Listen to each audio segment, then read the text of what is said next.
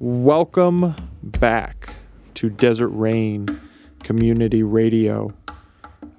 This is episode 4. It's the second part of our two-part series on Celtic Christianity. David Morrison and I explore some more concepts and ideas around the topic. Before we get into it, though, I would like to let you know that you can go to theruin.com and find some of David's writings there, as well as learn a little bit more about Desert Rain Community. You can also find us on Facebook, Desert Rain Community. Also would like to thank Diego for his editing ability on this show. Also Eric at Star City Studios. Also like to thank the guys at Monk Drums, Jacob, Greg, and Donnie. You can check out some of our story and some of the drums at monkdrums.com. And with all that being said, let's get into it. Jump into the conversation.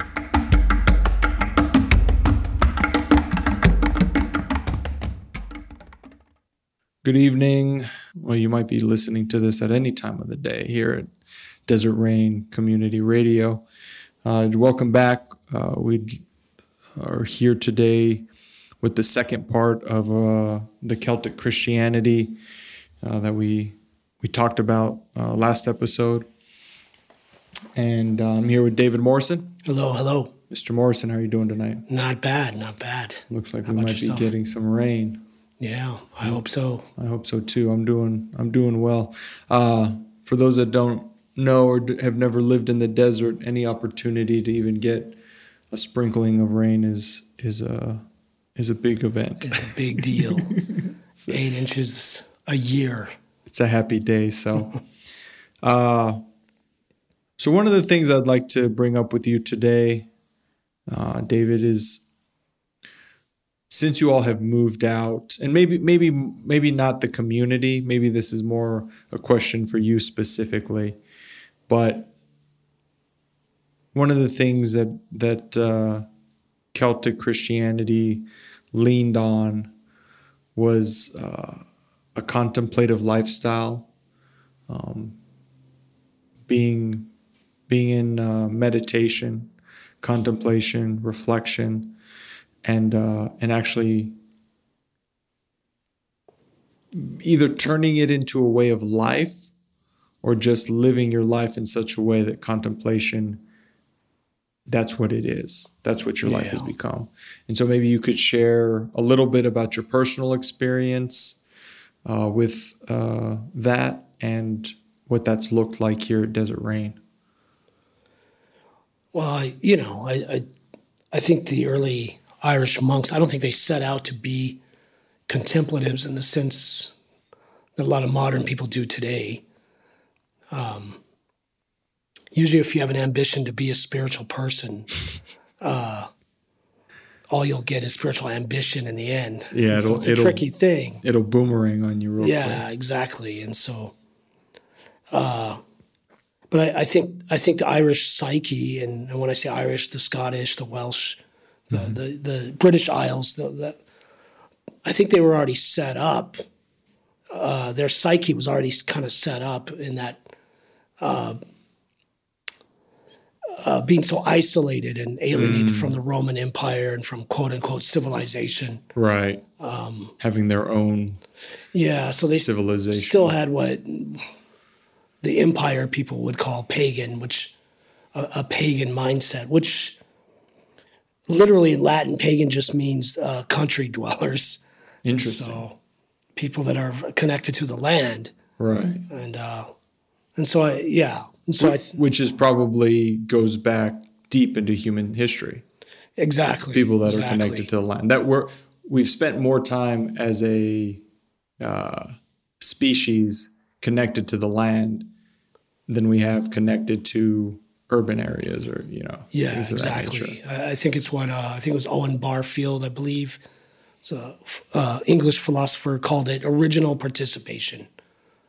And the human race lost that connection when we went into cities and towns. And you see the mourning of that even in the most ancient writing that's found, the Epic of Gilgamesh from Mesopotamia. Okay. And that even mourns the loss of that connectedness to the wild.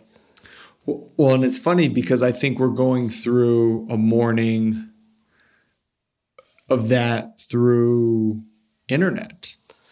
Yeah. And being we're more connected online in some senses than we are with other people and definitely with the land. Yeah, for sure. I mean, I'm speaking with a broad stroke, but yeah, it's just that paradox of technology. It's brought us together in ways that we couldn't be together. We can send a piece of mail instantly through email or text, but yeah, people are feeling more isolated and not belonging than ever before. Yeah, it's such an interesting contradiction. Yeah, well, not a contradiction, but yeah, speak a little bit more about that original participation. Yeah, so as Irish Christianity developed, there wasn't the separation between secular and sacred. Okay. And so often in contemporary Christianity, there's definitely that compartmentalization. Well, and definitely in America. Yeah, for sure. Yeah. This is my church life, and then there's my real life. I'll go to church so that I can get to heaven somehow. But for my day-to-day kinds of things, I'll go look at tarot cards, or I'll go see a shaman or something like that. Well, and two, I think a lot of people use the church as almost like a country club setting. Maybe less now, but I think 10, 20, 30 years ago. Well, the rumblings I'm hearing now, people in their 30s, they are using church to schmooze and to network their businesses and things like that because of the gig economy. But I don't know. I'm not in that world. Yeah, who knows? But anyways, original participation. Yeah, being so connected to the earth. And so theologically it becomes what Christianity would call the incarnation, or the sacramental way of living, which is the divine, the claim of Christianity. The divine became human in Jesus of Nazareth, and fully human, fully God, fully integrated. No way to know where the divine started, where the human ended. And so it's a taking of that theology, if you will, that belief into your actual life and integrating everything into the divine. Everything is holy. And it stems even further back to the Hebrew prophetic call. I believe it was Zechariah who said, even the most common, mundane, profane items, such as I think he says something like the bells on the horses, will be inscribed holy unto the Lord. The common dish will be the same as a dish in the Holy of Holies kind of thing. And so it's this idea that heaven is fully intertwined with earth. And you definitely see that in the accounts of the gospel of the temple curtain being torn. Right. So there is no veil in that sense. And it is finished. And so that's kind of the spirituality that we're talking about. And St. Francis took it to the next level, really, with Franciscanism and his, popular, even to this day, the Canticle of the Sun, Brother Sun, Sister Moon. It's very akin to what Native Americans would say, the prayer of all my relations. Right. I look at the stars, all my relations. And so it's a powerful sense of belonging, even though you're a pilgrim on the earth. But at the same time, it's this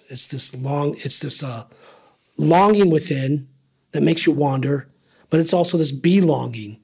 And it's an amazing way to live. Yeah, and I remember the first time, it was probably 3 years ago, the first time I heard, well, I might have heard it before then, but really heard and read that St. Francis prayer that you're talking about. And it cuts through everything and like hits on such a level that it's extremely relatable. It's like, that's I couldn't articulate it. Luckily, Francis did. Yeah, it took a musician and a poet to do that, and he lived it. Well, and one of the things to kind of go back to that human-divine connection, yesterday my mom and I were having a conversation, And that was one of the things we were talking about, like trusting ourself or trusting our intuition. And, it's one of those things where it's like, I'm human, so I'm fallible, but there's also divinity within me. Right.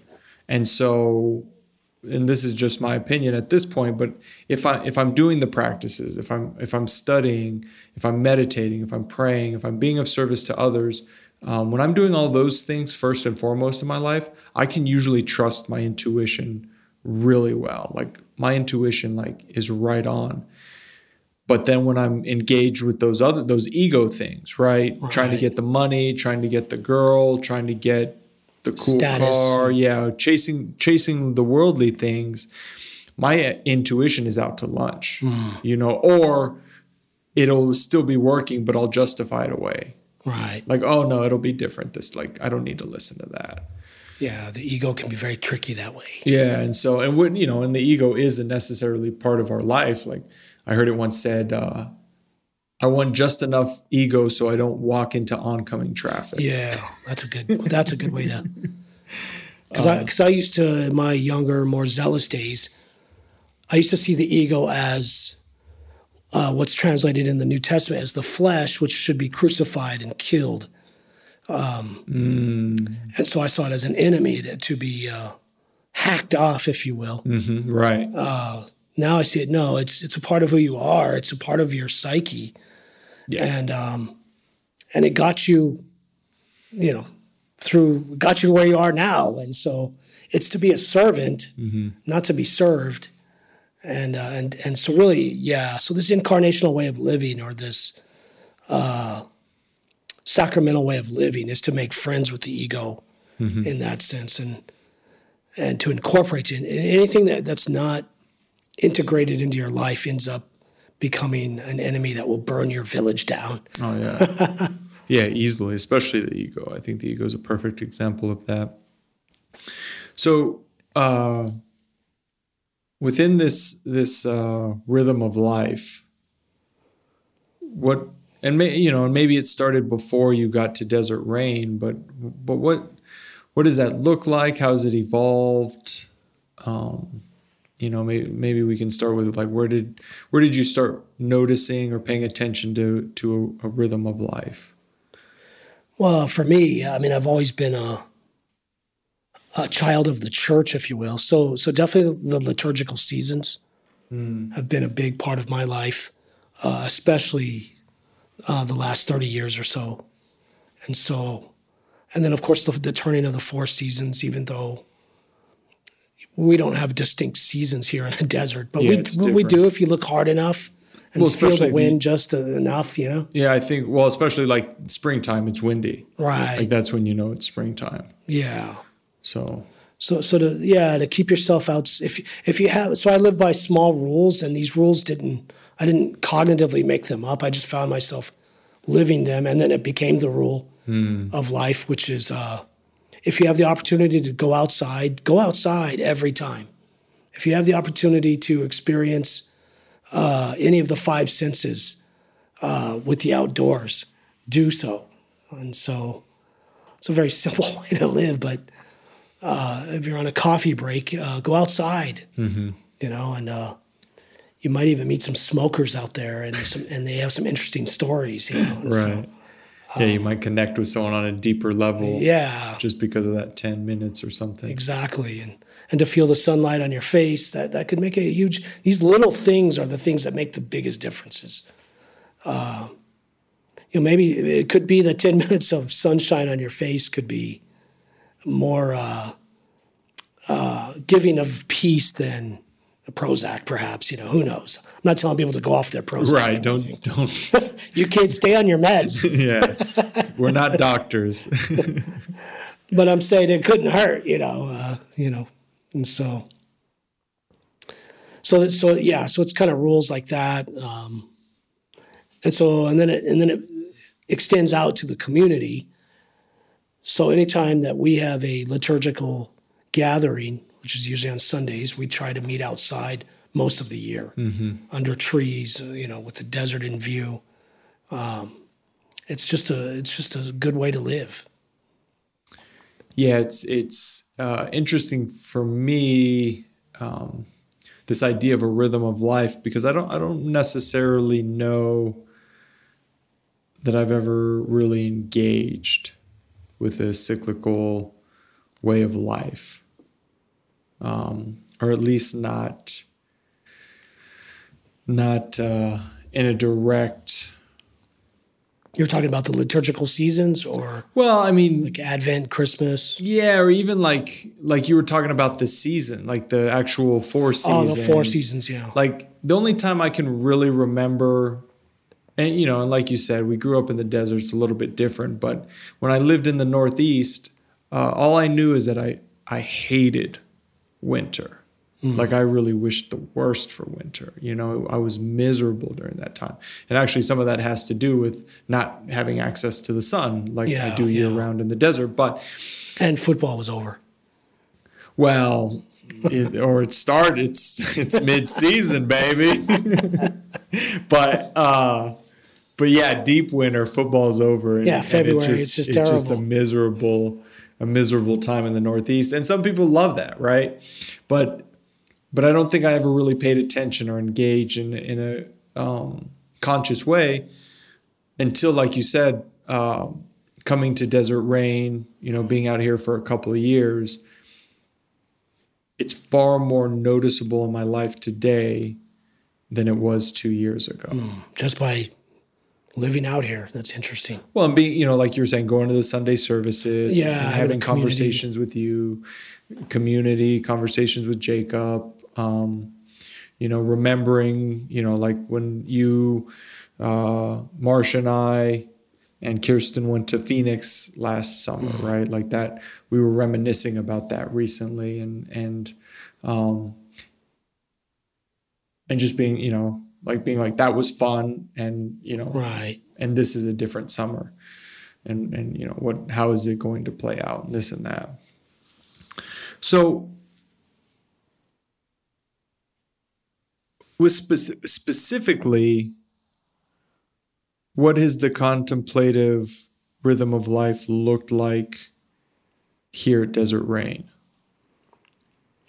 Well, I mean, there's the externals of prayer, but we're big believers in go to your cell or go to the desert, and it'll teach you everything you need to know.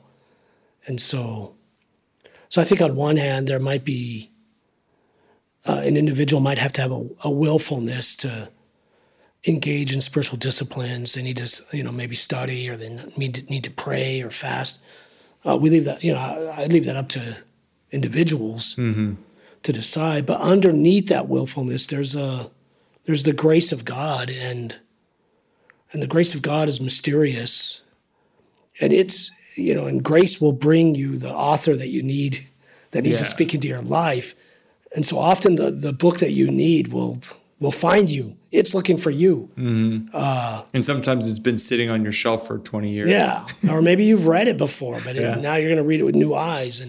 Or the prayer that you need to pray, it will be brought to you. And all of a sudden you'll be able to articulate it, or not articulate it, but it was some sort of utterance that came out.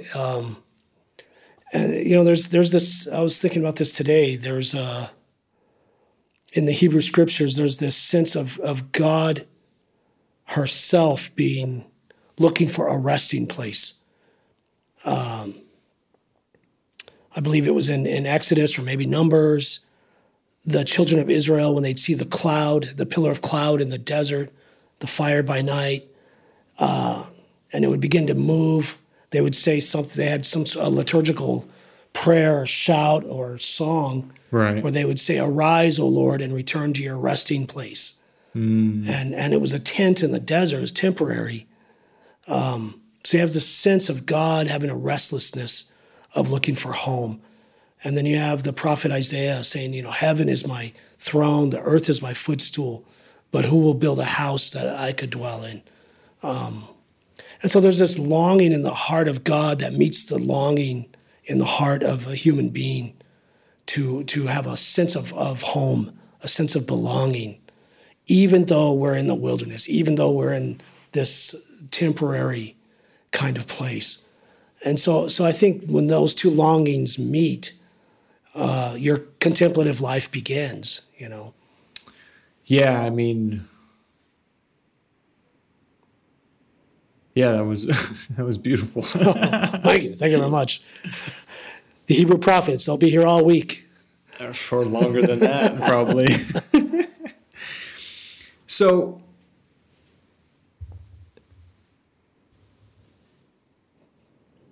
the Hebrew prophets, the Hebrew scriptures, a lot of people could kind of brush that off as ancient texts. That's not practical for today. Mm. So how would you articulate that longing of God meeting the longing of an individual or community within the current modern way of life? Yeah, again, I would say the grace of God is alive, it's active, it's the initiation of God bursting into the arenas of our lives with God's presence. To talk about another Celtic Saint Pelagius, in his arguments with Augustine, he would say, when a child is born into this world, that child is God being reborn into this world. Mm. We're seeing the image of God taking place again. And that was one of the reasons why he was branded a heretic and had to, they believe he had was banished and went into exile back to England, maybe Ireland. And then he wrote letters in Augustine's name, his contradictory. So he had a life after Augustine. Right. And Augustine won the day in the arguments that we were born in this original sin. We're broken. God is not pleased with you when you're born. It cast a long shadow and still does today. Yeah. But I think at the end of the day, in all of humanity, I think Pelagius' vision wins and is winning. And so I think it comes in very simple ways, in everyday ways, like gazing on the face of a newborn baby, helping a cricket out of your house, very simple, small acts of kindness. I think these things work their way through, and so. Well, and it's amazing you said that about the cricket. Just about bugs in general. So Saturday morning, I woke up early so I could watch the sunrise, and so I was probably out there 20, 30 minutes as I could see it was coming up over a mountain, so I was watching more of the shadow that the mountain was casting before the actual sunrise. And right before the sun broke over the mountain, I saw this caterpillar on the fence post and was just totally infatuated with it. And where I was standing, it all lined up. Oh, wow.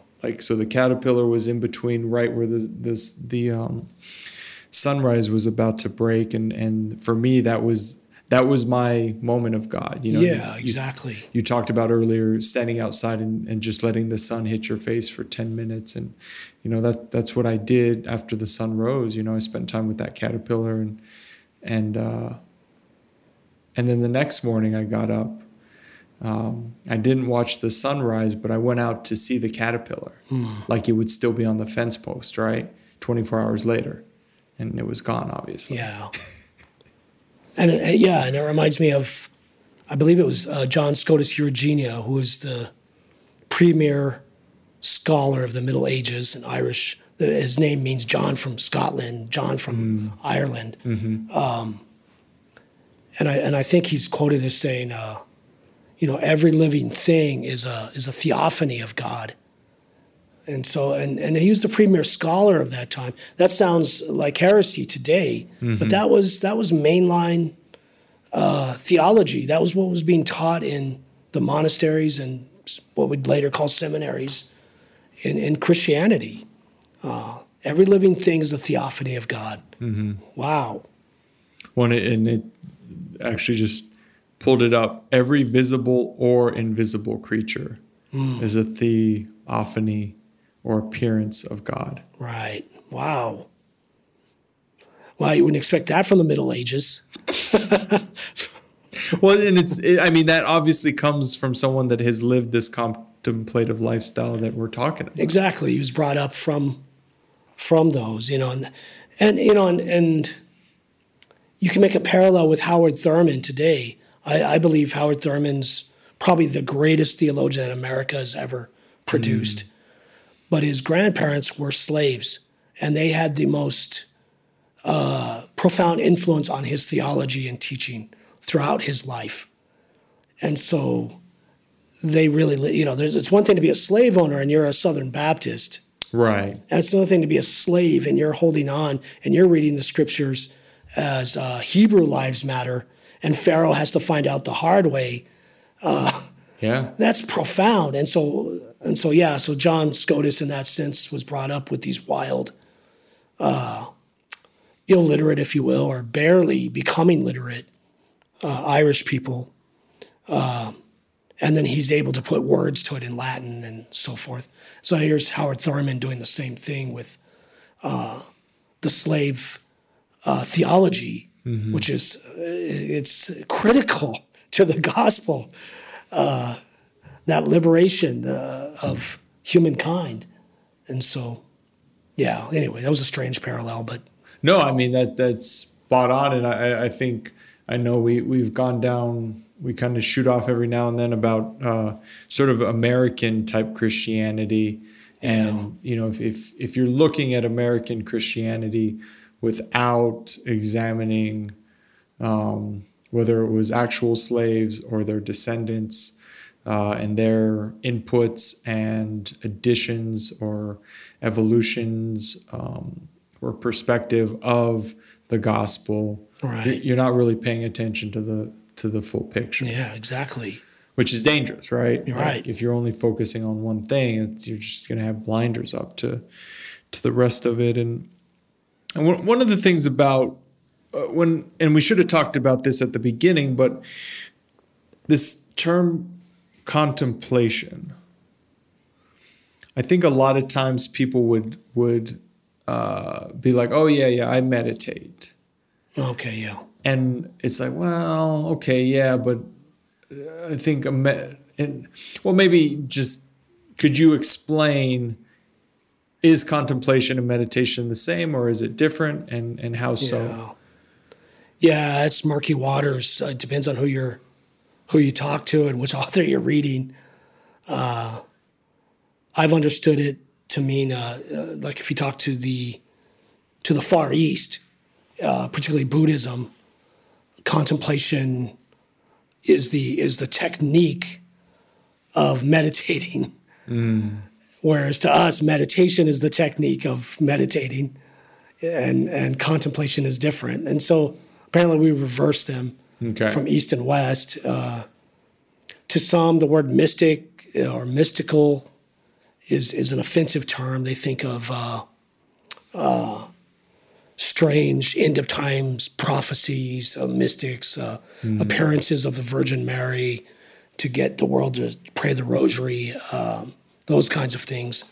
Whereas other people would say a mystic is just somebody that sees the wonder of divine presence everywhere, and they're awestruck by the beauty of it all.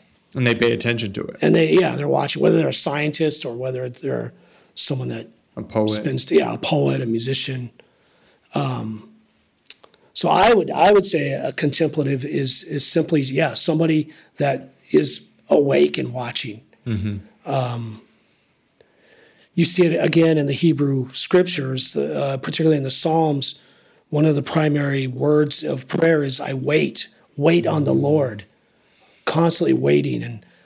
And in the Gaelic or the Old Irish word for contemplation is, according to Carl McCormack, is on the edge of waiting. When you contemplate, you're on the edge of waiting.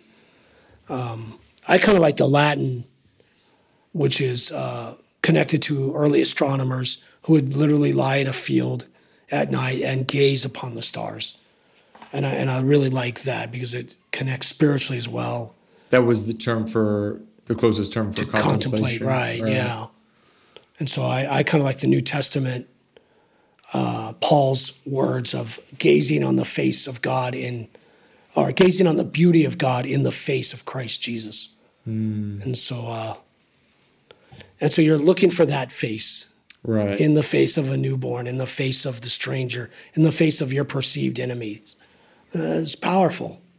Yeah, and it's once you've gotten to that point, and if you can stay at that point or revisit that point as much as possible, it's a game changer. It's a life changer. Exactly. And to go back to our first conversation, you're ruined. You're exactly. As soon as you see that and it connects and it hits you in the heart, it's game over. Like nothing will be the same at that point. Exactly.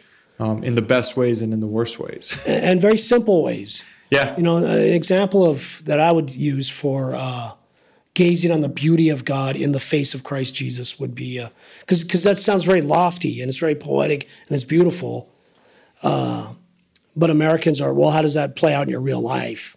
Right. And so an example would be. What's the bottom line? Yeah. They always want to know the bottom line. Well, Parker Palmer, the great Quaker author, tells a story of he was living in community, I believe it was Pendle Hill or someplace like that in Pennsylvania, a large Quaker community. And they would go in for silence every morning. And there was one particular woman that he just could not stand her. He did not like her. She just repulsed him. And one day he was a little bit late for the morning sit, and he had to sit next to her. And so he was just great.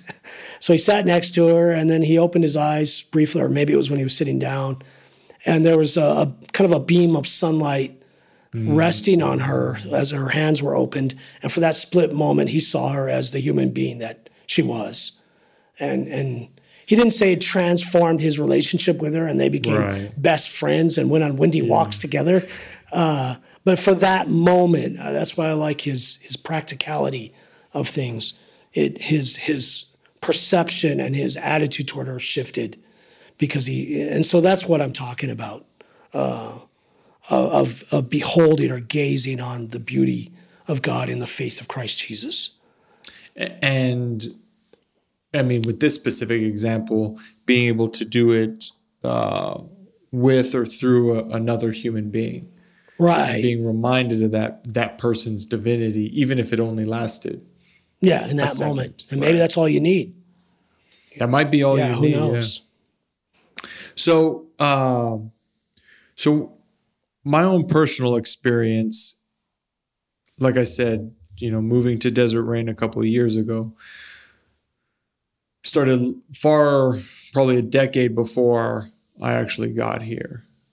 And one of the things that has been pivotal on my, whether you call it spiritual walk or spiritual journey, however you want to word it, this path that I'm on today has been spiritual mentors. And if you could explain what the Celtic idea around that is, and we can explore that for a little bit. Yeah, that's a very important theme in Celtic spirituality. And it's called the Anam Cara in the Old Irish, which means soul friend. And the story goes is that in the early centuries of the church, certain sins would not be forgiven, such as adultery.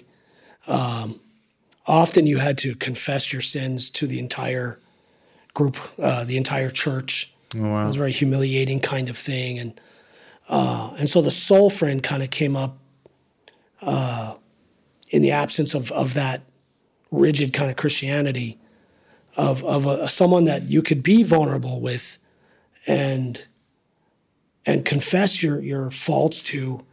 And because they would sit with you and hold that silence and that tension with you and that vulnerability, they would introduce compassion to it and you could be healed. It was a healing kind of relationship. It later became sacramentalized as confession or penance in later centuries. But that's kind of the development of it, and the professionals took it over.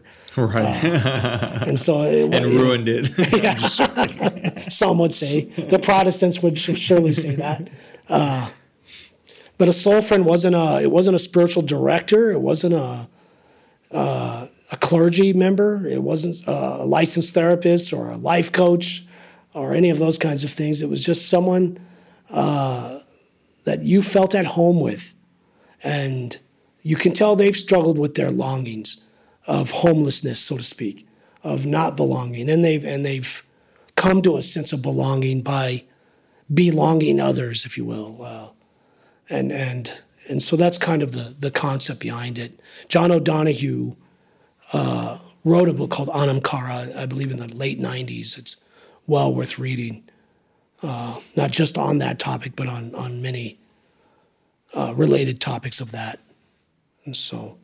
Well, and sort of in the current example of that would be in the recovery world, where you have a sponsor and sponsee. At the beginning, the sponsor is kind of like a leader, right? Because you're still getting the alcohol out of your system, and your life has been totally, just a total tornado for however many years you've been drinking and using. But at some point, that line disappears. Right. And you become equals, and you become just two people walking together in this thing called recovery. Yeah, it's powerful. It's amazing. It's a community that heals one another. Right. And part of that is in the fifth step, you sit down one-on-one, and they share all those things all the things you're shameful of and you were going to take to the grave. And, and when that relationship is just right, the person is able to share whatever those things were. And a lot of the time, I think just about every time I've been involved with that, the other person's like, yeah, me too, and shares some of their stuff that they also thought they would take to the grave. Right. Right. But because you'll be able to relate with this person and be like, hey, I know you think that's a terrible thing, and I've done that same terrible thing, and we're both still breathing. Exactly. And it's a really profound experience for both parties. Yeah, when you can sit with someone and be vulnerable at that level, what a gift. And they can accept you with compassion and listen to you with a tenderness. It's very, very powerful thing. And I know I've shared this with you in the past, but, you have become an Anam Cara in my life. Well, shucks. A soul friend. And I would really love to hear some of the Anam Caras in your life during your spiritual if you'd like to share those specific people or just experiences that you had as you were growing and evolving. I mean, I've come to realize that an Anam Cara, a soul friend, can be found in a brief moment in public from a stranger. And it's just a crazy thing when it happens. So, for example, I believe it was about last year, I think it was last summer, Jacob Nettie and I were visiting it was a transitional living facility. And this a woman who was running the place, and you could tell she was doing this more as a calling than she was as a profession. Okay. And even her educational background and her professional background, she could be living a much more comfortable life than what she was doing here. Okay. And she gave us the tour, and we listened to her, and I had some very personal things going on with my family, and she brought up a very similar situation. And she said one thing. She said, if I get a call or a text from my daughter in the morning and I know she's alive, everything else in my life is gravy. And when she said that, that was life transforming for me in my, not just for my specific situation, but for many, it can apply to others. So she became in that brief moment a true soul friend. And I didn't, call her again or email her and say, could you do spiritual direction with me? Or Right. can you do that kind of, it was just that moment, And then there were others like my own mother who've been there my entire life.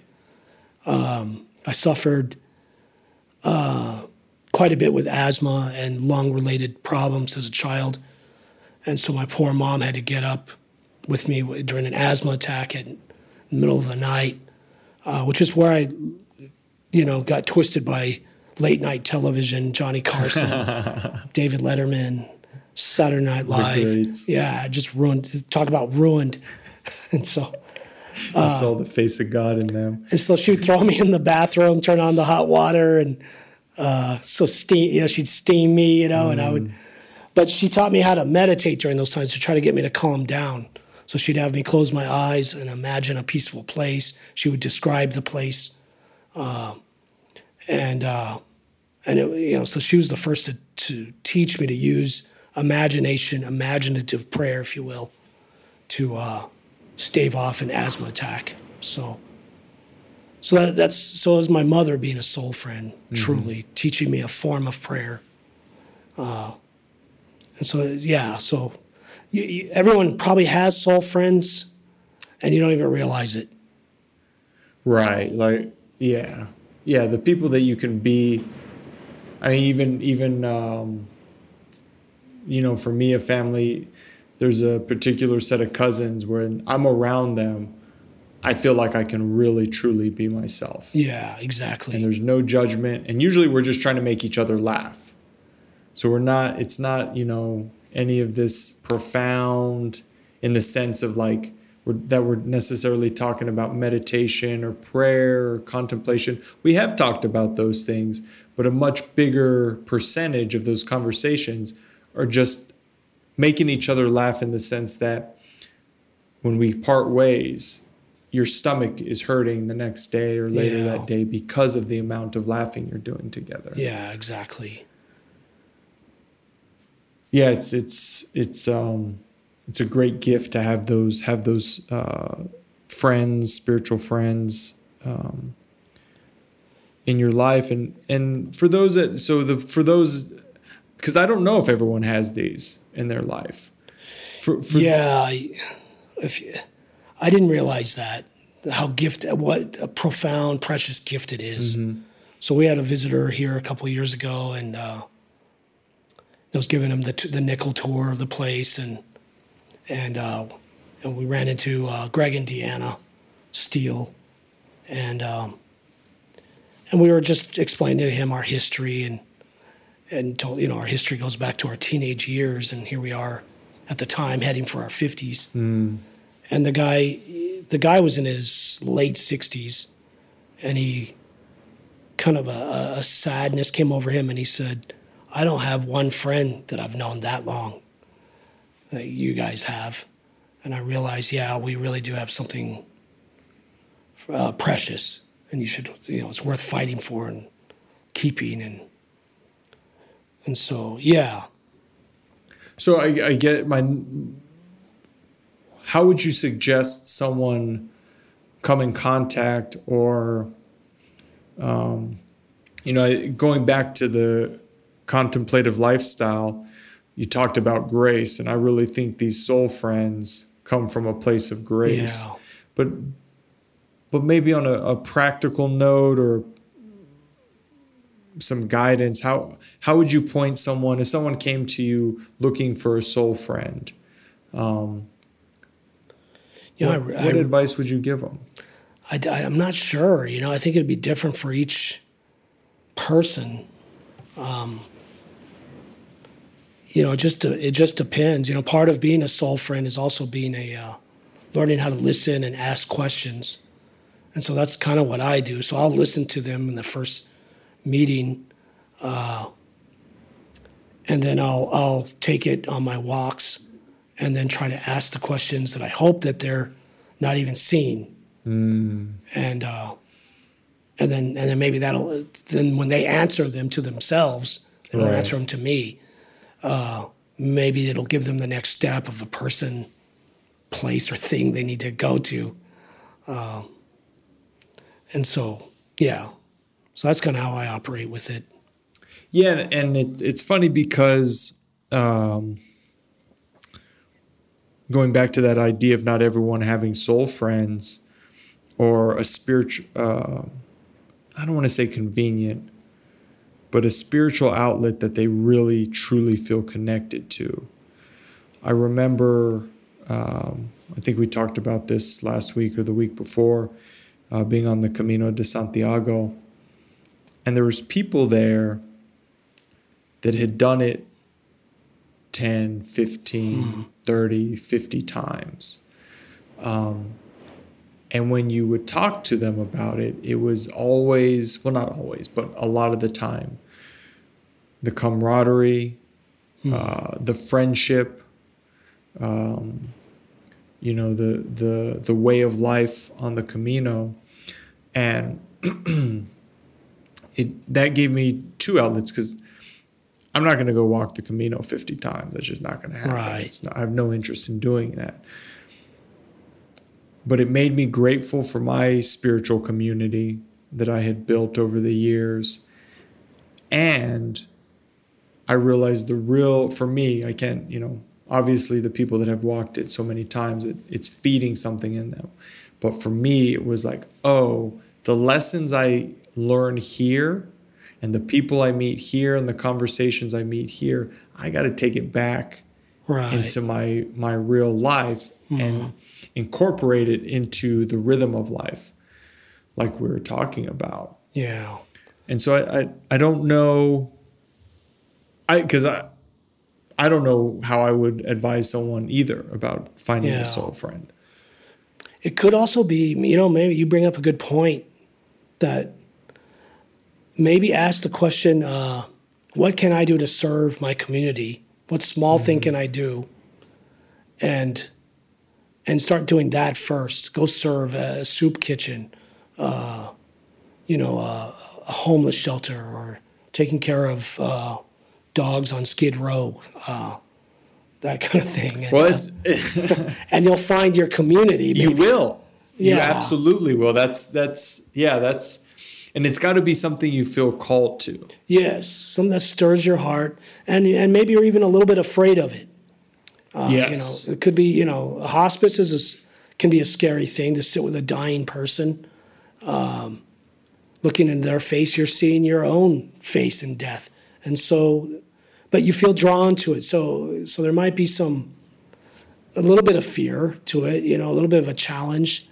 It could be working with kids. Maybe there's something in you feel drawn to it, but you're also afraid of, the way that middle school kids can tear you to pieces. So, well, and I think to kind of piggyback on that, if you are extremely excited about it and terrified at the same exact time as you're walking into it, that's probably where you need to be. It's usually the sign, yeah. Yeah.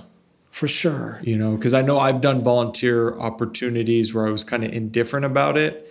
And after doing it, I would either be, or while doing it, I probably enjoyed it, but afterwards I'd either be exhausted or just be like, I don't want to do that again. And there's other volunteer opportunities that I've been I was chomping at the bit when it was time to go do that. I know you shared a few weeks ago about going into the prisons. Right. It just kind of fell in my lap, and boom. And how did you feel? Oh yeah, terrified and excited at the same time. Yeah. And so, I think service might be for those wondering, how do I find a soul friend? How do I find a spiritual community where I feel like I belong? It might be starting with that. Go serve somewhere in the community, and it could be a church, or it may not be a church. Mm-hmm. And in that service, you'll probably find a group of people that have the same sense of belonging as you, or bring a sense of belonging to you. Right. They'll bring you, they'll Yeah. invite you into their circle. And that's And you'll community. become part of it, right?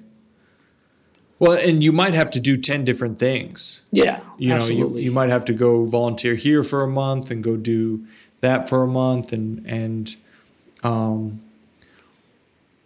one of the things I know, so this is a personal story. When I reach out to volunteer at places, if they know I haven't, if they find out I have my undergraduate in accounting, they want me to do the books. Right. I will do accounting, bookkeeping stuff to pay the bills. I'm not doing it in my free time. Yeah. I'm not going to show up to you because I don't get excited. I'm not excited or terrified about bookkeeping.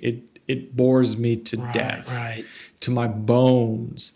And so I try to hide that as much as possible because that's something they really need. Yeah. And so there have been opportunities where it's like I really believed in the organization. In fact, the Beloved community in Las Cruces, I do their bookkeeping because I love that community. I love what they're doing.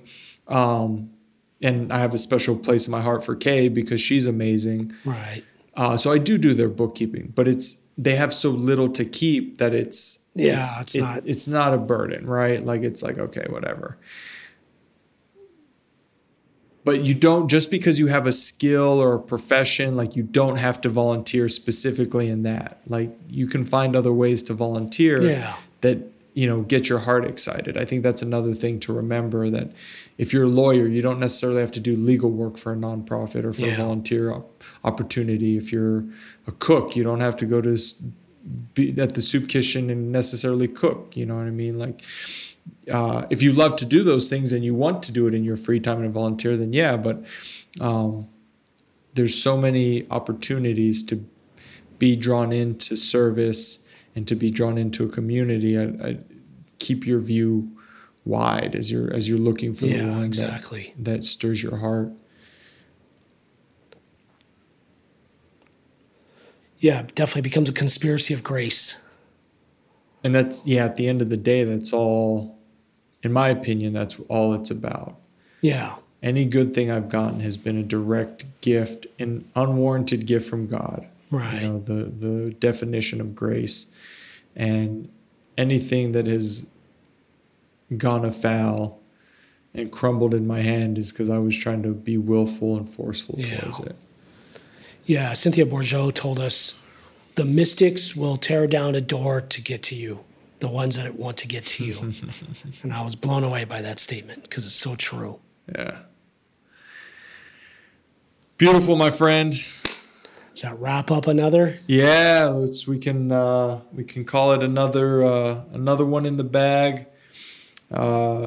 This brings an end to our series, our 2-part series on Celtic Christianity, but these themes will continue to weave their way through our conversation. And did you want to maybe leave us with any parting thoughts or parting words about sort of the big umbrella Celtic Christianity?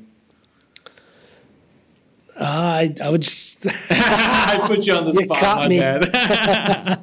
If someone wanted to name a resource, if someone wanted to delve down this hole of Celtic Christianity, where would you point them to begin with? I would think a great book would be Listening for the Heartbeat of God by J. Philip Newell. I think that's a great book. And he's such a great writer, a great poet. I hope to meet him someday. I guess I should send an email at some point. Right. Tweet at him. I've enjoyed his writing so long. Let him know it, Right. So I think that would be. And then musically, for those of you who aren't really readers, there's a really under-celebrated artist named Jeff Johnson. Even when you look him up, the wrong Jeff Johnson will probably come up. And he's been a musician for a very long time. And he recorded an album called The Prayers of St. Brendan. And it's such a great, it's been a staple in my life, my spiritual life. So, yeah. All right, everybody, that wraps it up for tonight. And thank you